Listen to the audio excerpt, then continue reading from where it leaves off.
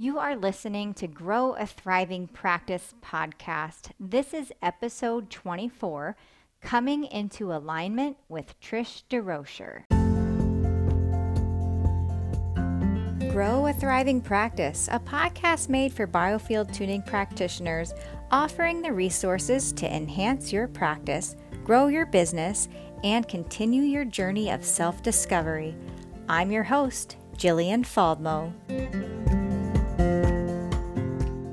Hey tuner, welcome back. I hope you're having a great day today, whatever it is. Today is Thursday, and I am publishing this podcast a little late. So for those of you who are right on schedule usually with listening to the next episode, I do apologize. I have been having some amazing conversations with people, and today you are going to hear a conversation that I had with Trish DeRocher. Trish is a certified biofield tuning practitioner and has an extensive background in academia and healing and coaching and her own self work. And so every time I have a conversation with Trish, I feel so inspired by the end. I am just in awe of her authenticity and how she expresses herself and the wisdom that she has to offer. So I want to really encourage you to listen in, get some tidbits and treasures from Trish through this conversation. And if you want to contact her, you can go to transformativeconsciousness.com. All right, enjoy the episode. Hello. Hi, how's life? Life is good. Cool. Awesome. Well, thanks for doing this podcast episode with me. Yeah. I figured we just have a conversation about like the evolution of your practice and, you know, all of the things. And I know that you have a training in diversity and inclusion. And so maybe we'll touch on that this time, or maybe we'll save it for another episode or training. It's definitely something that I think that we can all really benefit from. There's a lot of value in that. But let's just start if you're ready. I'm ready. Okay, cool. So tell us what your background is. Yeah. Before biofield tuning. Yeah, pre-biofield tuning. I mean, I feel like I already had many lives pre-biofield tuning. I actually started college in music therapy at 18. So I was pretty tuned into like the power of music and frequency. But at that time, it was pretty much like sitting in drum circles and giving each other bath rubs. So I left after a year. And so I ended up doing a bachelor's in literature, master's in literature, and a doctorate in feminist studies, where I focused on women's life writing and transnational feminist theory, which is really just thinking about kind of power differentials between global north and global south, and how power kind of affects the lives that we can live. So that's really what I was studying. I started teaching college at 22.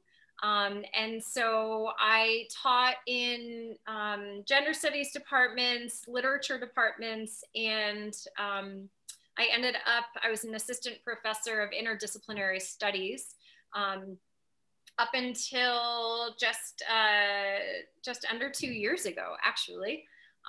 So I was a career academic. Yeah. Yeah. At a very young age. At a very young age. Yeah. So I had started around 20. I took my first yoga class, which was really helpful for me for managing my anxiety. Nothing in my background suggested like holistic or alternative medicine. So yoga felt like a stretch. And I practiced yoga for a while, and I stopped when I was in grad school. And then after I had my daughter, back in like 2011, I started practicing yoga again. And really just because I was feeling energetically out of balance. And I was like, what used to work for me? Yoga used to work for me. And back then I used to say, like, I just believe in the breath. I believe in the breath to kind of bring us back to center. So after practicing a couple more years, I went and did my yoga teacher training just north of Mumbai, India, with Gopi Kinnikut. And then a couple of years after that, I did my inner alignment coaching training, which is really like doing somatic coaching, getting people in their bodies through a yogic and Ayurvedic lens. And so, yeah, so for a while I was teaching college classes during the day and teaching yoga classes at night. And then just started reading more spiritual books. And eventually someone placed Eileen McCusick's Tuning the Human Biofield in my hand. And that was kind of my introduction to biofield tuning. And I assume you ate that up just like everyone else has. Well, it's funny. So they handed it to me, but I was like, yeah, music therapy, that sounds like kind of full circle. But it took me a little while because I was like, tuning forks, like I don't really get it. So I had it in my bag, like I was, traveling, and I like had it in my pack. And I had actually forgotten about it. So I was living in Burlington, Vermont at the time, but I didn't know that's really where Eileen was based. I didn't know anything. Like, this woman just like handed me the book. And so I was actually in Hawaii doing a plant medicine retreat during the semester. After 15 years of teaching, someone invited me to do like this retreat during the semester. And I was like, I can't do that. And I was like, maybe I can. It's been 15 years of college teaching. I've never done this. And so I was there, and the Wanderlust Yoga Festival was also happening on Oahu at the same time. So I went and I sat for a Sankalpa meditation practice, a heart meditation with Tracy Stanley. And I heard so loud in my body, you cannot stay in academia. And I was like, oh, cool. Interesting. Single mom. This is my career. What the heck do I do?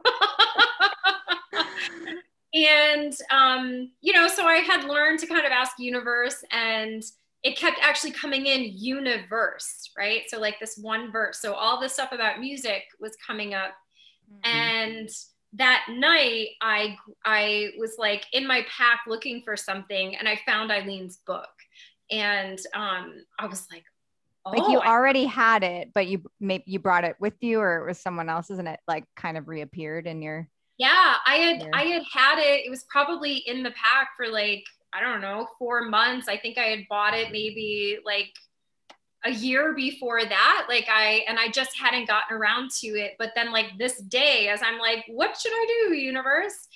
I just magically pulled it out of my pack, started reading it right away, finished it on the plane home to Burlington, Vermont, and was like, I'm totally going to sign up for a training. And of course, when I started looking, I was like, wait, they do trainings in Burlington, Vermont? What? Yeah, so I took my foundations training like a month later. There was a wait list, but I was able to get in. And then I took my practitioner training later that year. And then actually ended up leaving academia because I started practicing. And so you left academia to do biofield tuning? I did. Yeah. Wow. Okay. I didn't realize that. Pretty directly. That's awesome. Pretty directly. I had taken the foundations training, and I was like, oh, this is really cool. And it was starting to make me rethink some of the ways I had been thinking about social justice work and wow, like if we're really energy, then like maybe we can't just think our way out of these structures. Maybe there's something energetic going on. Yeah. And then when I took practitioner training and we did the relationship sessions, I was like, oh, you can shift relationships by working the overlaps between people's fields. Mm-hmm. And that was really, really powerful for me. Eileen was in, like, came to do a relationship session in our practitioner training.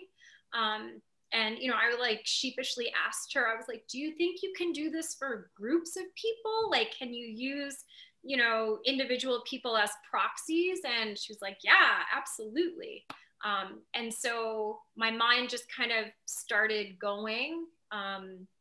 It was in practitioner training was the first time I said out loud to people that I was going to be finishing my last year in academia.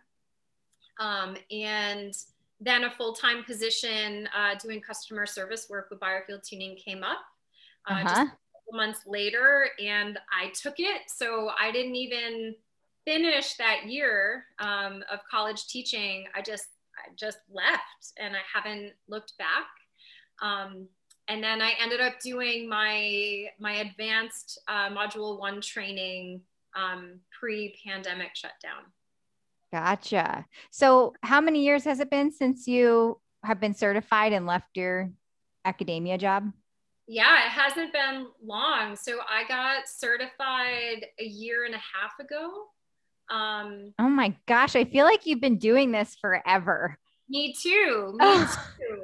And it's wild because, you know, I work in the clinic and my practice is pretty busy.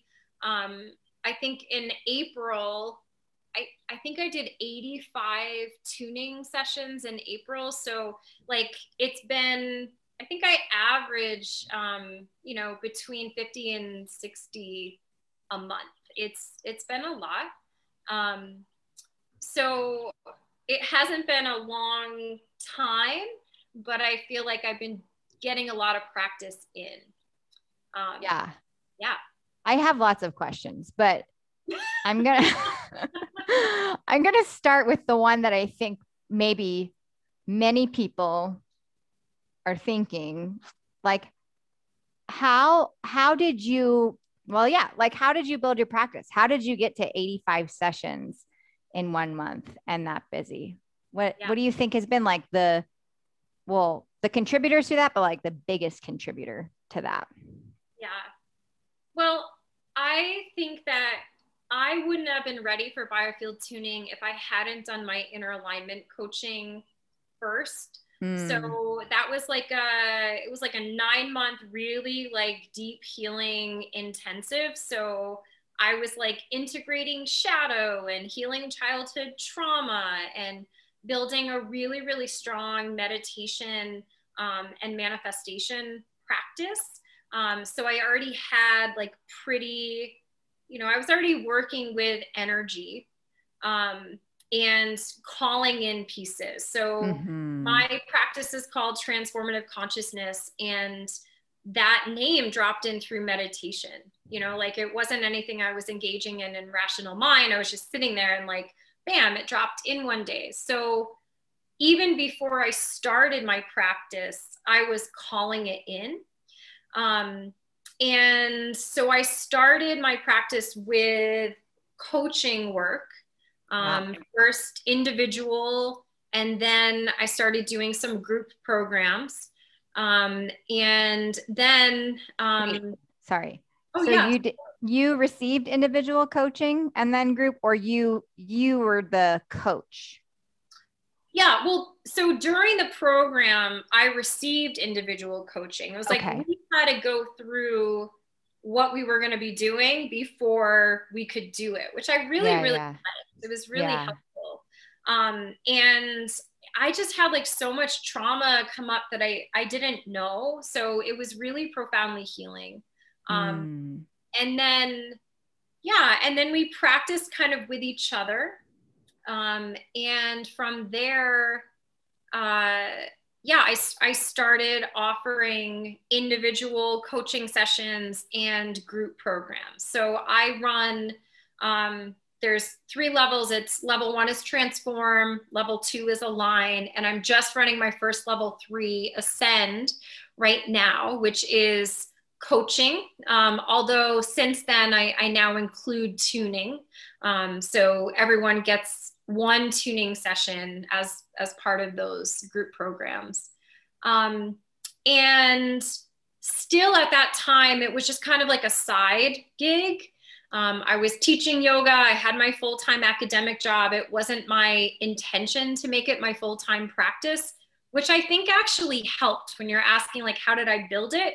I wasn't attached to it. It was just something I was interested in. It was something that I really loved.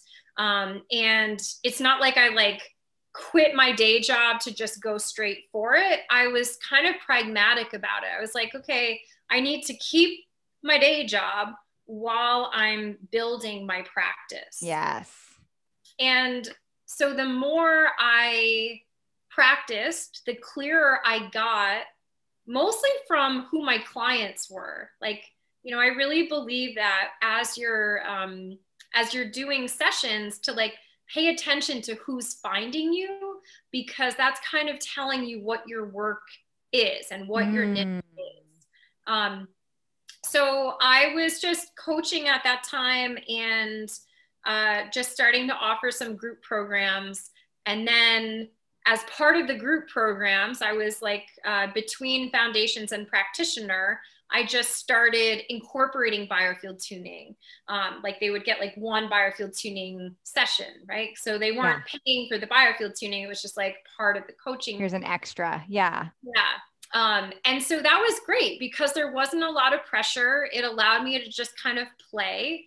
And I did a lot of free sessions. I like to, for me, it's this very sacred and ethical thing, holding space for people's healing.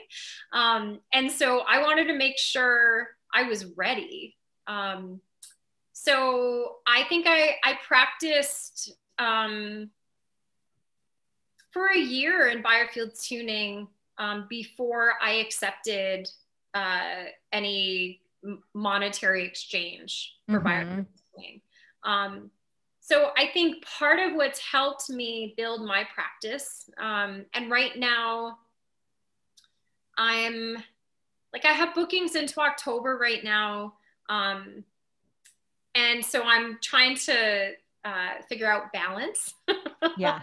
Right? How many can I do? Finding my edge, constantly kind of refining.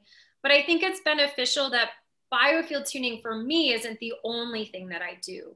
It's one of the things that I offer that is the more popular offerings, but it's not the only thing. And that also helps me not get burnt out at it, because it's not just one modality that I'm doing all the time. Yeah. So, for me, it's also been helpful. I work in the clinic, in the biofield tuning clinic. And strangely enough, because I was kind of building my practice just before the pandemic, my practice was not primarily in person. It kind of started doing distance work. And I've actually found that's one of my niches is actually doing distance sessions. So when I work on human bodies, if I'm working on my daughter or my partner, sometimes I'm like, God, this human body is so clunky. What is way? So I was really, really lucky that the timing of my training and kind of coming into doing it, it's not like I had a pre-existing practice that the pandemic kind of dismantled. Yeah. The distance tuning actually allowed me to further my reach as a distance tuner. Yeah. And so most of my clients are not in Vermont. Most of my clients are not in person. And I really like that, actually. So I find that what's helped with my practice is coaching and tuning. I think, as you know, Jill, work really, really well together. Yes. And so sometimes I have coaching clients who know nothing about biofield tuning, but then once they get introduced to it, they start doing more work with biofield tuning. And some clients who come to me for biofield tuning and then who end up doing some coaching work. And I also offer some like hybrid sessions. So it's like 90 minutes, a 90-minute session, 45 minutes coaching, which leads us into 45 minutes. Yeah. Yeah. I used to do that and I really love those. Yeah. Yeah. I think kind of what I've found with biofield tuning is like you can get a lot done with biofield tuning and resolve a lot of the patterns that you're either attached to consciously or unconsciously. But it's like, what happens after that? How do we manage our minds after that so that we don't find ourselves in the same situation or, whatever led us to feeling, I like your word, clunky, clunky or having knee-jerk reactions. Like, how do we, like biofield tuning, like really helps you to respond appropriately to the moment. And then using tools with coaching, it's like that helps even more. That's super supportive.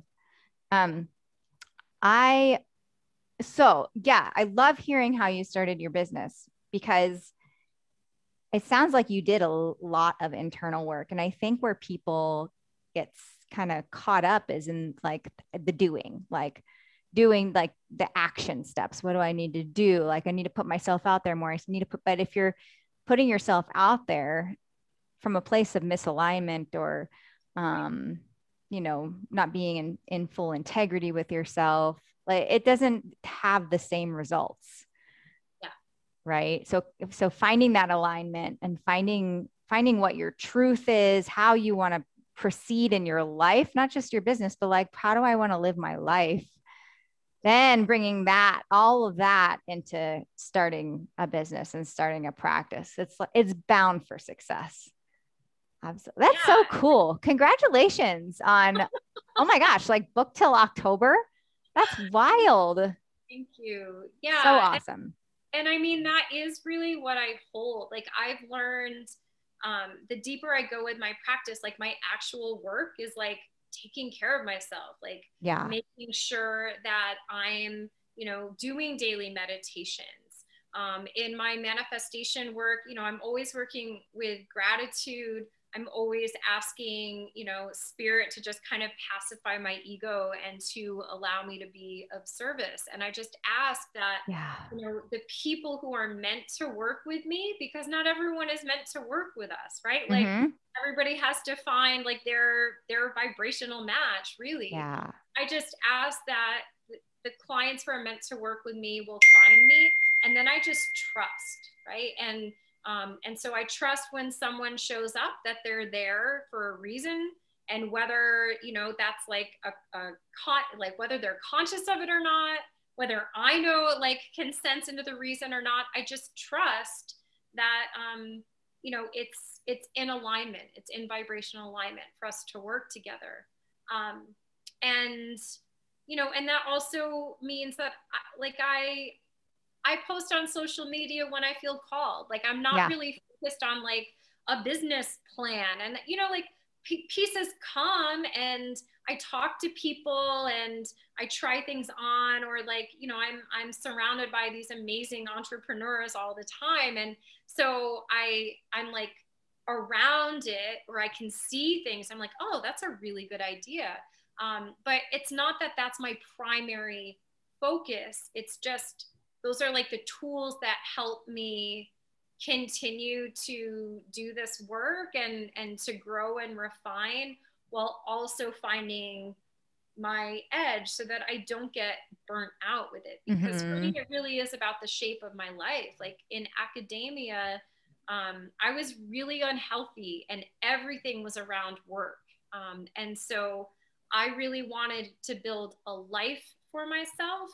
and, you know, have my work fit into a life that I love Yeah. instead of just being kind of driven by, I need to work.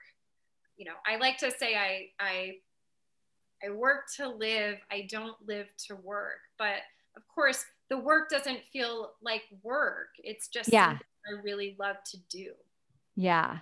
Yeah. And we have kind of a similar story with that. When I first was building my practice, I had my day job, definitely wanted out, a full-time nurse. Just wasn't fulfilling. Felt like I was just, showing up for the man every day, the quote man unquote. Um, but I started seeing clients, I think Wednesday nights and Sundays, and started building from there. And then it got to a point where it was like most of my weeknights I was doing biofield tuning. I was like, okay, I think I'm ready to, like, let's see if I can cut down to part-time. And I Yeah. did.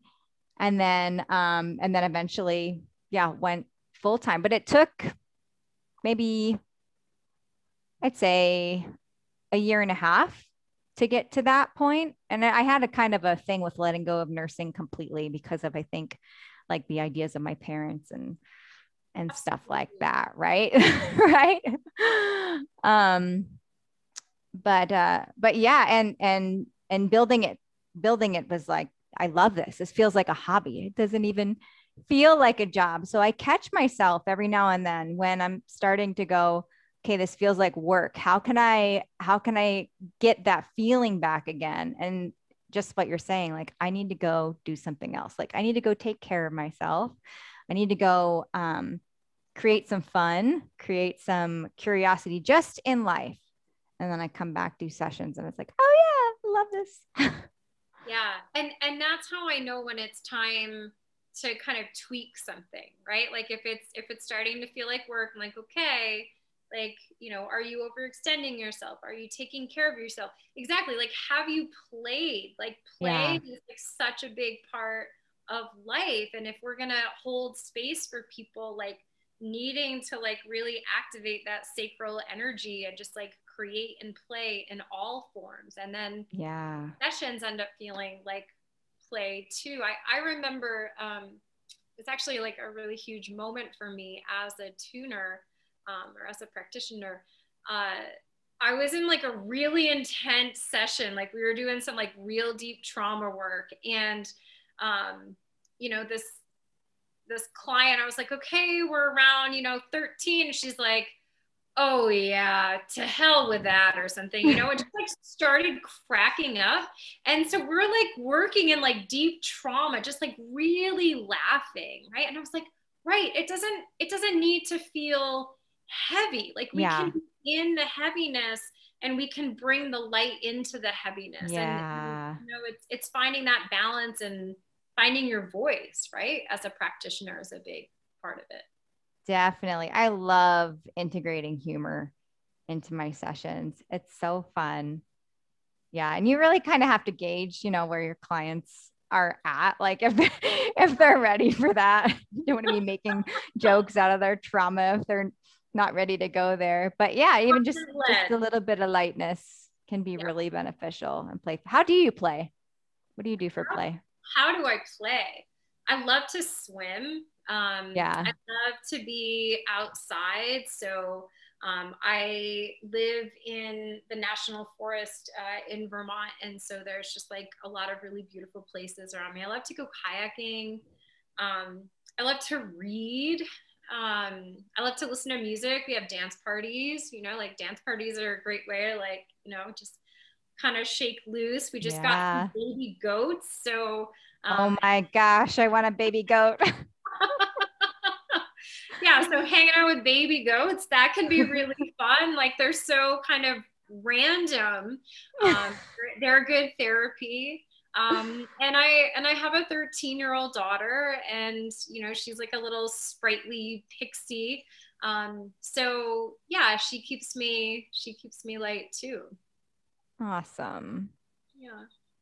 Awesome. I love it. I love it. We also live bordering the national forest, and a lot of those activities that you said except we just got, instead of 2 goats, we got 2 kittens. Oh, And I could just sit and watch them for hours. Like I found myself just sitting on the floor, not even trying to play with them, just watching them play.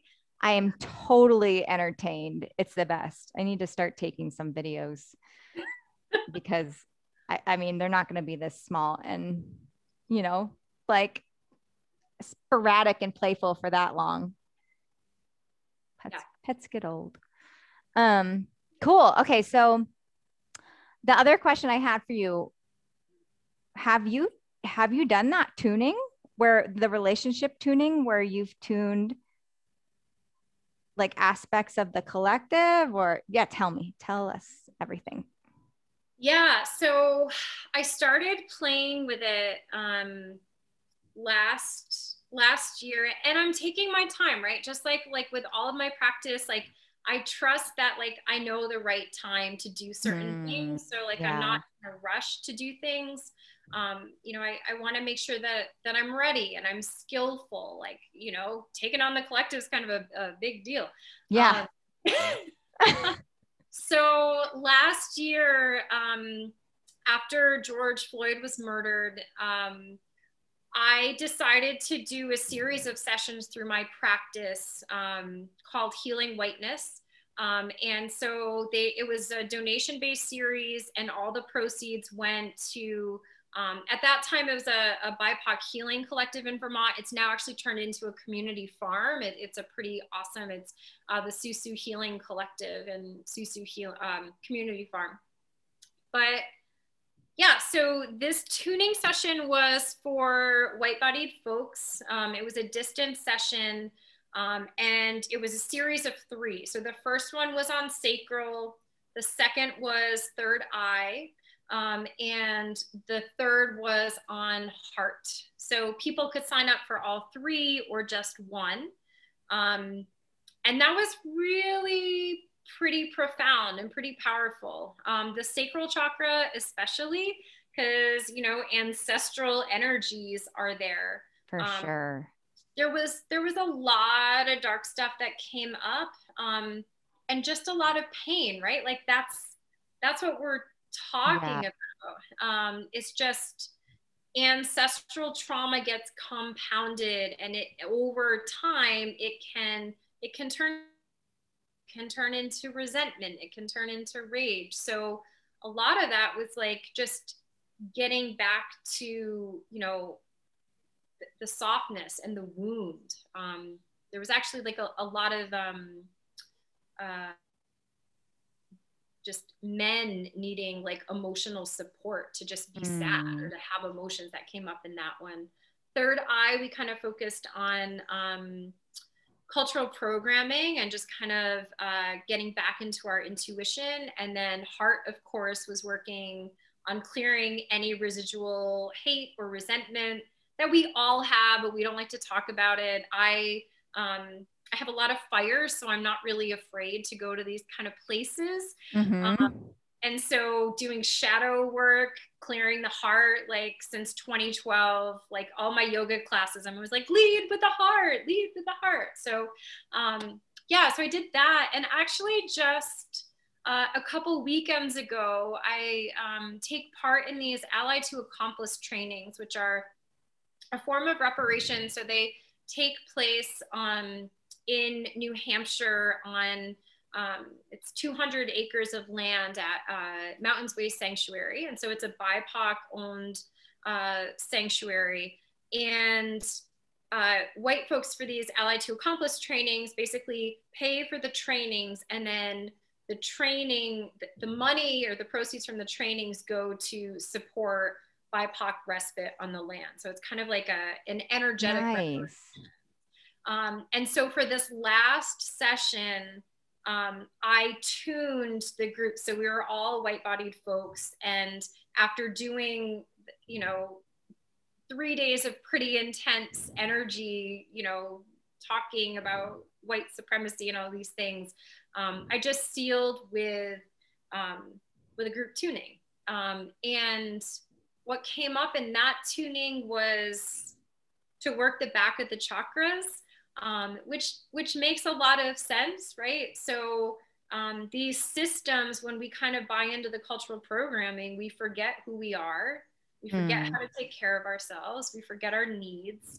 Yeah. And so it made sense to me that it was all about opening, our collective hologram to receive, right? To receive support, to receive love, to open up to self-love. So I haven't started working between social groups yet. My sense is right now to work, obviously, like we use the language of like whiteness or white bodied people, but like, people of European ancestry have like a lot of, intergroup conflict and things to work out. So I think right now I'm focusing on, Euro-American folks and working stuff out between those fields before I kind of move on to anything else. That's so awesome. Thank you for doing that work, Trish. That's amazing. So are you selling that series of tuning, or is that posted somewhere on your website? The Healing Whiteness? Yeah, it's not right now. I do have it. I have the recordings. I've been trying to keep up with my practice. So those kind of pieces, I'm hoping to start getting ahead of the curve in the fall. So I do have it if anyone's interested in it, but it's not up on my site right now. Okay. How can people reach out to you? Yeah. So my website is just transformativeconsciousness.com. And my email is transformativeconsciousness@gmail.com. So even just going to my website, you could just message me through there or send an email. Yeah. Awesome. Thank you for that. Yeah. Great. Is there anything else that you want to share with our practitioners and students? I feel like this conversation was already so rich with, like, we touched on self-care, generational trauma, building your business, like mindset, coaching. We hit a lot. That was so good. But yeah, anything else? Yeah, I think I would just reiterate again, like noticing who your clients are, like who's coming to you. So pretty early on in my practice, I realized that my sessions focused on ancestral healing. Now even sometimes I feel like we're doing like celestial, like soul healing, like that's been dropping in lately. Yeah. But I think that just paying attention to who's coming in, or I also tend to work with healers who still need some healing. Right? So my path is the path of the wounded healer, right? We kind of have to transmute our pain, and as we transmute our pain, we can hold space for other people to work through. But I just learned that through noticing who was coming to me. And I guess the other thing I would say is just the importance of finding your voice. And, I know that like my approach is like, it's pretty quirky, and I'm not trying to be someone else working with my clients. Like I can only be myself. And, that resonates with the people for who are meant to work with me. So yeah, I think that's what I would really say. I found, I do think that my background as a teacher has been helpful in my coaching and in biofield tuning sessions, just kind of having the confidence to hold the space. I think sometimes when we work with new clients and we're like, oh, what are you noticing? And they're like, nothing. Right? Like there can be like the wah, wah, wah, or like, oh, but just realizing like, well, okay, I know when I started getting like Reiki done, I didn't notice anything. I had so much density in my body. I was not tuned into the subtle energies. And, so having that kind of, yeah, just that confidence as a teacher to like, no, okay, I'm going to just hold the space and trust has been really, really helpful Yeah. in practice. I love that. Trust is key in doing this work, like really trusting in your journey and the client's journey and just in the process in general. Just, someone might not notice something right away, but maybe months down the road, they do. Yeah. Right. And they might not even associate it with biofield tuning. And does that really matter? It shouldn't. No. It really shouldn't, because that's where ego comes in, right? If yeah, yeah, that's huge. There was something else that you mentioned too, where it was like ding, ding, ding, yes. Oh, being yourself. Yeah, I think there were a lot of years. No, not a lot of years, a lot of time, around 2-ish years. I worked really closely with Eileen, and I just like gobbled up every word and all that. And when I taught, like I wouldn't say I was trying to be Eileen, but like I was regurgitating what she was saying. And I didn't find my own voice yet. And it took practice. It took like, me giving presentations and practicing talking about it to find my own words and to find my own expression of this. And I know some of my students, they saw me from their foundations to practitioner training. They saw it. They called it out. They're like, oh my gosh, Jillian, like you're completely different. And I was just like, yeah, I'm not regurgitating Eileen's words anymore. I'm like, I'm speaking from my own experience and my own journey and my own healing. And it just did wonders for my confidence to like really find that in me. So I think that's really, really something special that people can take with them, is to find your voice. And I like what you said about, your niche. Like one of the things that I teach is, well, you decide who you want to work with, decide who you want to help. And maybe that's through looking at who's coming through, right? But when you're giving your messaging, whether it's on social media or you're out talking to people or whatever, finding language that matches theirs, so that they can resonate with, right? And there's this beautiful resonance because you're speaking your truth, you're speaking your own expression, and you're matching theirs. Yeah. Right. And like you said, not everybody's gonna, be a match for you as a client, and that's totally okay. Yeah, I actually, for my coaching training, that was one of the like most helpful pieces of advice that my teacher talked to me about. And she had a background in business, which is one of the reasons why I decided to do my coaching with her, my training, because I was like, I'm never going to make it like through an MBA or something. Like business classes are not like my future. Yeah. She was like, spirit, right, is bringing people to you. And so your job is to just translate, into a register that they can hear. So their ego can kind of calm down and allow themselves to work. I love that. Yeah. And so, I trust that like I know what I'm doing, right? I mean, some days I'm like, what am I doing? I'm playing with the tuning forks, like on I have crystals and nobody's here, but I trust that spirit knows, right? Or source knows.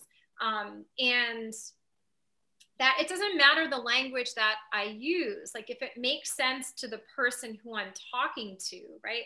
I can describe what I'm doing in different paradigms and in different language. It's more just like finding, like you said, that resonance, that language, the metaphor that's going to work for the person in front of me, to like allow themselves to relax into the experience and to kind of open themselves to it. Yeah. So, I mean, I guess I would say to that, I do understand that I work with source and spirit, but that's not language I use, especially in the clinic, right? Like, people are coming in and in that way, I really do closely use Eileen's language and phrasing. And that's one other thing I do in my practice is to listen to the language that my clients are using. And that language tells me what's bringing them, what language they, are comfortable with, so that I can, frame the session in a way that's going to feel comfortable and relevant for them. Yeah. Yeah. So if you were to do a diversity and inclusion training for biofield tuning practitioners, what do you think some of the things that would entail? Like, I don't want you to give us the training right here, right now, but maybe just like, because I want to save a whole other segment for just that.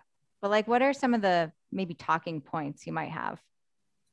Yeah, I mean, I think the biggest one is to kind of have a reckoning with yourself about who do you feel comfortable working with, right? And even there's a difference between distance sessions and in-person sessions, right? Yeah. Because, so I identify as queer, and I've definitely received sessions, not just tuning sessions, but like, any energy healing session, or even like for that matter, like going to the doctor, where I'm aware that like my body and just being is causing the person who's supposed to be providing me a service discomfort, which then makes it uncomfortable for me to receive a service, right? Yeah.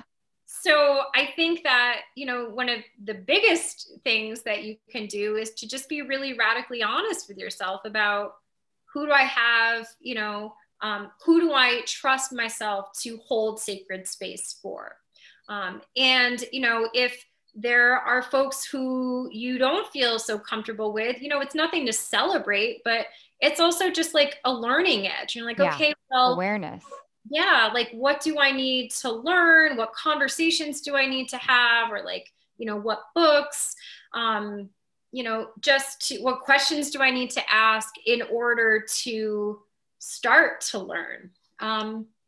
The other thing is to not assume experiences, right? So like society likes to like place us in like identity categories and boxes. And then like after years, like television and all of those things, we start to assume that certain bodies have had certain experiences. And just in my many years of college teaching, like I just found every time I had an assumption, it was just like, right, like blown out of the water. And so that's what I really would encourage people to think about, is just like, how do you just meet the person in front of you on the table, right? Like, without kind of projecting stories on. And, there's ways, I also identify as non-binary. So pronouns are a big thing right now. So like on my intake form, I ask for people's pronouns. And that's really helpful for me to know, like, how do they identify, right? And if I use pronouns, like, how should I respectfully interface with them? Yeah. And also, I mean, it seems really simple and not necessarily like on the DEI checklist, but like checking in with people's names. Like, sometimes if we make a mistake, if we use the wrong pronouns, or we like, mispronounce someone's name, there can be like shame in it, right? And then so like people will kind of tend to belabor like, oh, I'm so sorry, right? Yeah, like the person who got it wrong has the shame. Okay. Yeah. Right? Like, oh my gosh, I shouldn't. But everybody makes mistakes. If you mispronounce a name, if you use the wrong pronouns, just say, oh, I'm so sorry, correct, and move on. Yeah. So, I mean, that's something that I would really kind of state, but I do like to just check in, just make sure, like, is this what you want to be called, right? Or is this like how I pronounce your name? Especially like I tune people from all over the world. And so people, like, you can see the name on paper, but people pronounce their names all different kinds of ways, right? Yeah. I guess the other thing that I do in my practice, especially if I'm working with someone, because, you know, I'm a white bodied practitioner. And so I'm aware that my body carries like certain history, right? Mm-hmm.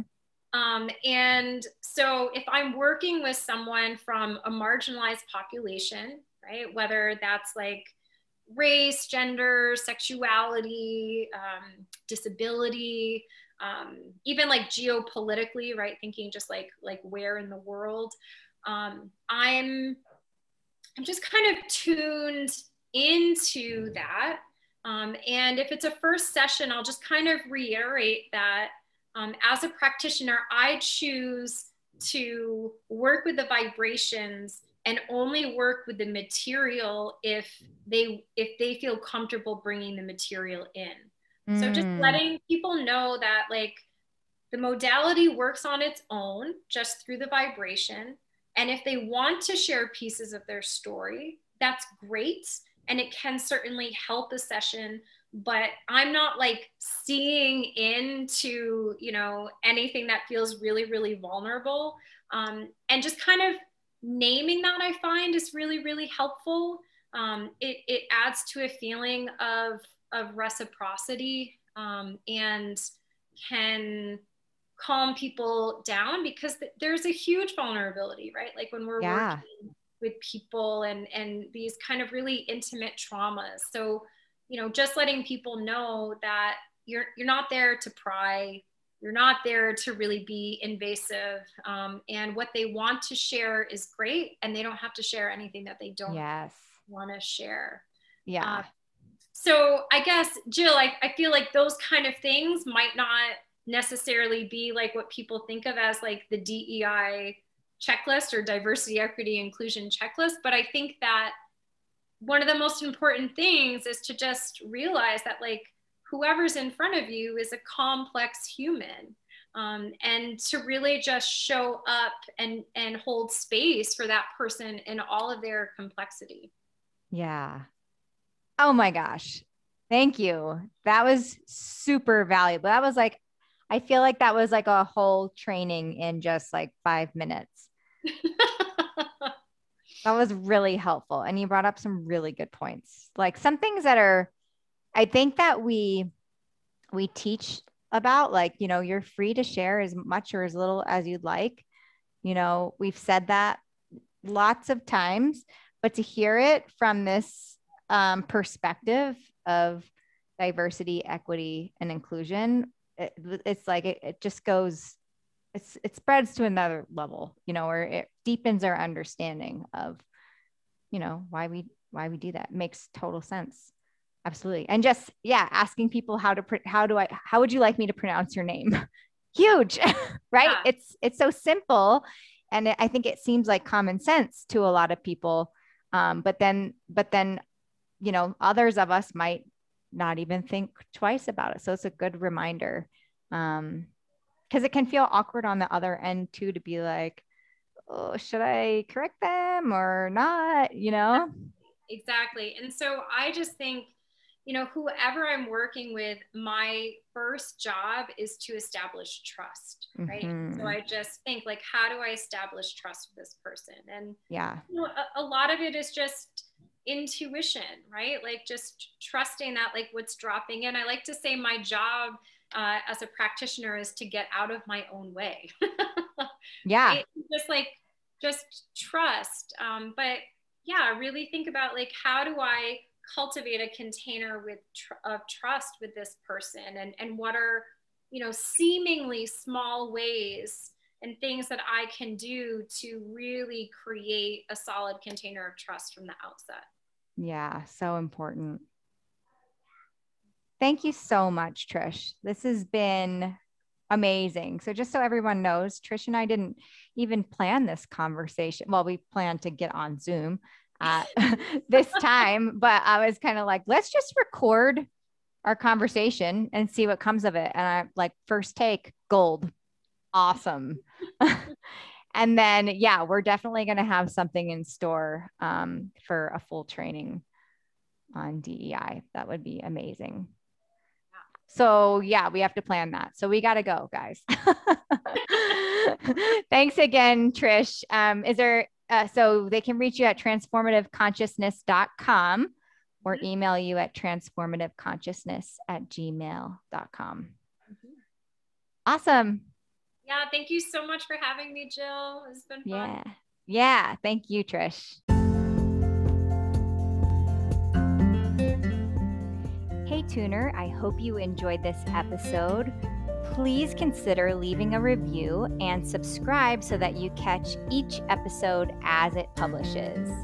Happy tuning!